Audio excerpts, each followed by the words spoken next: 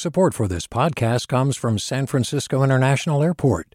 At SFO, you can discover award-winning flavors and unique shops all before takeoff. Learn more about what's at SFO at flysfo.com.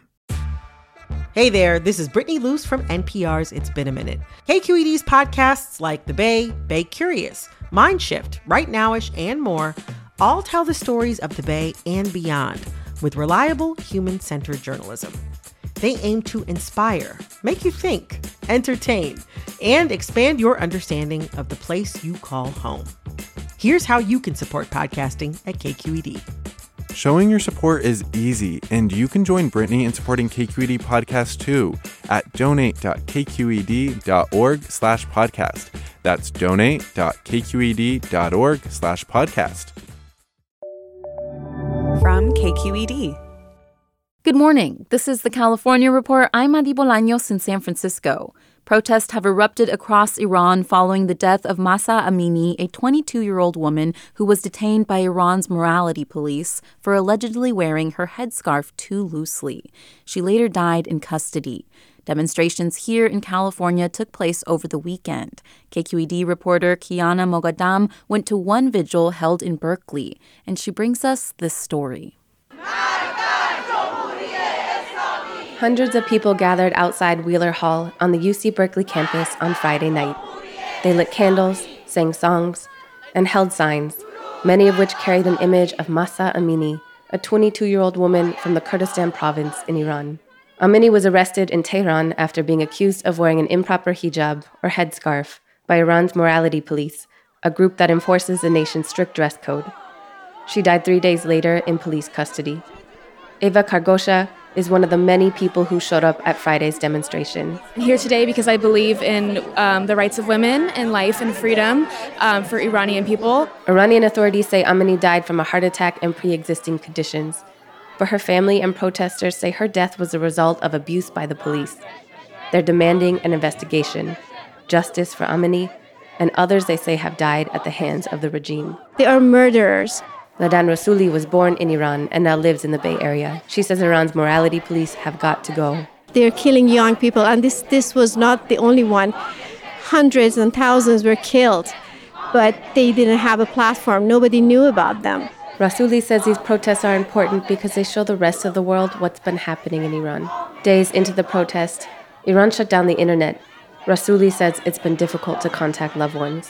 We are desperate. Even, simple saying hi to the people in Iran, we can't do that. Because once they disconnect the internet, they start killing people. Protests in Iran continue to grow in what's now the nation's largest anti-government demonstration since the 2009 elections. For the California Report, I'm Kiana Mogadam. Hi, I'm Sasha Khokha, host of the California Report magazine.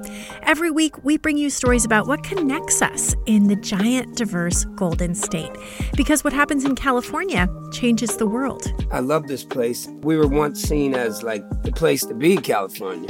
The land of milk and honey. That's where you go to Sunshine State, but we just have challenges right now. KQED's California Report magazine. New episodes drop every Friday, wherever you get your podcasts. Hey, it's Avery Trufelman, host of Articles of Interest, and I've got to say, I've been a fan of KQED ever since I was a little kid, and I would come out to San Francisco to visit my grandma. It was just what we'd always turn on every time we got in the car, every time we were making dinner and turning on the radio. It was always KQED. And then over the years, I've become a massive fan of KQED podcasts because this is local reporting at its best. These are answers to questions you've always wanted to know, interviews with exciting, unusual voices, necessary journalism, all told with love and care and artistry. And did you know that a majority of KQED's funding actually comes from members? It's just people like you and me supporting the programs they love, while also getting access to cool events, behind-the-scenes footage, and so much more. If you want to sign up and be a part of this amazing community, visit donate.kqed.org/podcasts to become a member today. That's podcasts with an S. Thank you for listening, and thank you for your support. After a summer break, the state task force studying reparations for Black Californians has resumed its groundbreaking work. Over the weekend, the panel met in Los Angeles to move the conversation forward and talk about lessons they can draw from historical reparations work, plus the actual economics of the plan. KQED's Annalise Finney was at the task force meeting in Los Angeles and joins me now. Hi, Annalise. Hey, Maddie. So, Annalise, as the task force starts working on its reparations plan, are there any models they're relying on? Well, California is the first state in the nation to try to come up with a statewide Black reparations plan. So, to some extent, they're in uncharted waters.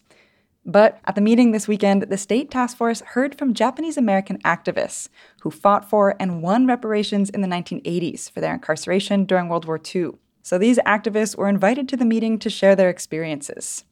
Mia Iwataki was one of those activists. At the meeting, she said a multiracial coalition helped push the reparations bill through Congress.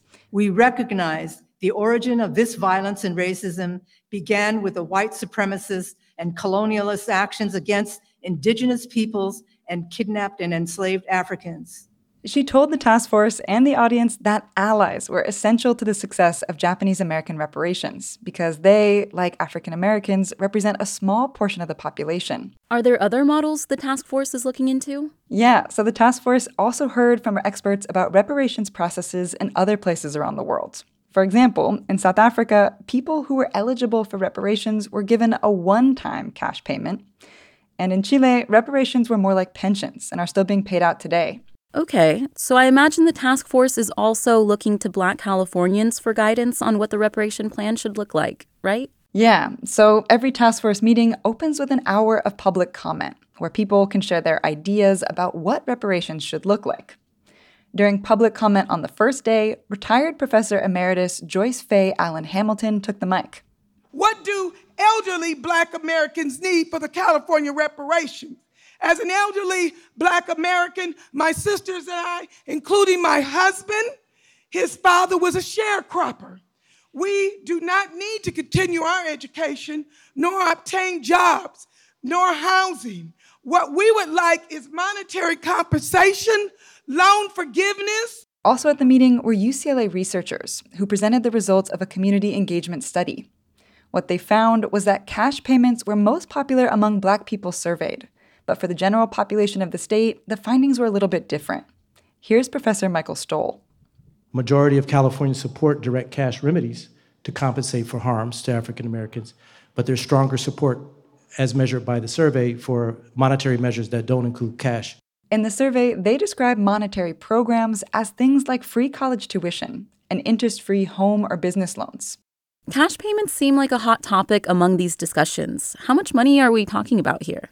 Well, there's still a lot to be figured out about that question, and it hasn't even been decided yet whether cash payments will be a part of the ultimate reparations plan. But nonetheless, the task force is working with a team of economists whose job it is to figure out how much money racist policies cost Black Californians. To give you a sense of it, here's how economists are calculating the cost of redlining. They're taking the average per-person housing wealth difference between white and Black residents in 1980, which is around the time that redlining was outlawed, and then multiplying it by the number of Black residents in the state at that time, which the economists calculate comes out to around $570 billion. The economists suggest that that money could then be divided between current Black residents who could prove they lived or are descendants of people who lived in the state while redlining was law. That sounds complicated. What's next? They're expected to submit their final recommendations to the legislature in June. But it doesn't end there.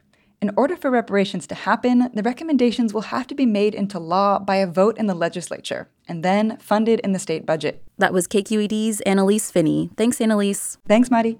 Mental health workers with Kaiser Permanente Northern California have overwhelmingly rejected a contract offer from the healthcare provider that would end their strike that's now entering its 7th week. The union representing the therapists says that Kaiser's proposal was nearly unchanged from when the strike began back in August. Therapists say they want to strategically pace initial intakes to help ensure timely follow-ups with patients. In a statement, Kaiser suggested that the union's, quote, aggressive proposal would actually increase the time patients have to wait between appointments. In other news, this month marks the 20th anniversary of the passage of paid family leave in California, the first state to offer this benefit to workers taking time off to bond with a new child or care for an ill relative. KQED's labor correspondent Farida Jhabvala Romero reports. Then Governor Gray Davis signed the law on September 23, 2002. Most workers in the state fund the paid leave program through a payroll tax and can get a fraction of their wages for up to 8 weeks. Governor Gavin Newsom spoke to family advocates celebrating the anniversary. Our nation-leading paid leave program is family and small business friendly, and it creates an equitable and inclusive model, we believe, for the rest of the country. As it happens, Newsom is considering a bill on his desk that would increase payments to 90% of a person's wages if they're low income, or 70% for all other eligible workers. Now it's just 60%, which Rosalba Contreras of San Bernardino County says was not enough when she had her baby. So we couldn't afford rent, food, bills, everything that goes on top. She spent just 2 weeks bonding with her preemie before she had to return to the office. I could have probably spent more time with her to make sure that she was healthy before I even returned back to work because she wasn't healthy. She wasn't ready and I wasn't ready. Neither of us were.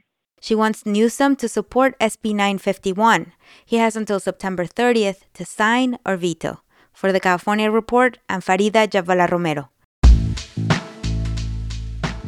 And that's the California Report for Monday, September 26th. We're a production of KQED Public Radio. I'm your host, Madi Bolaños. Thanks for listening and have a great day. Support for the California Report comes from Stanford Healthcare, alerting listeners to the critical blood shortage in the area.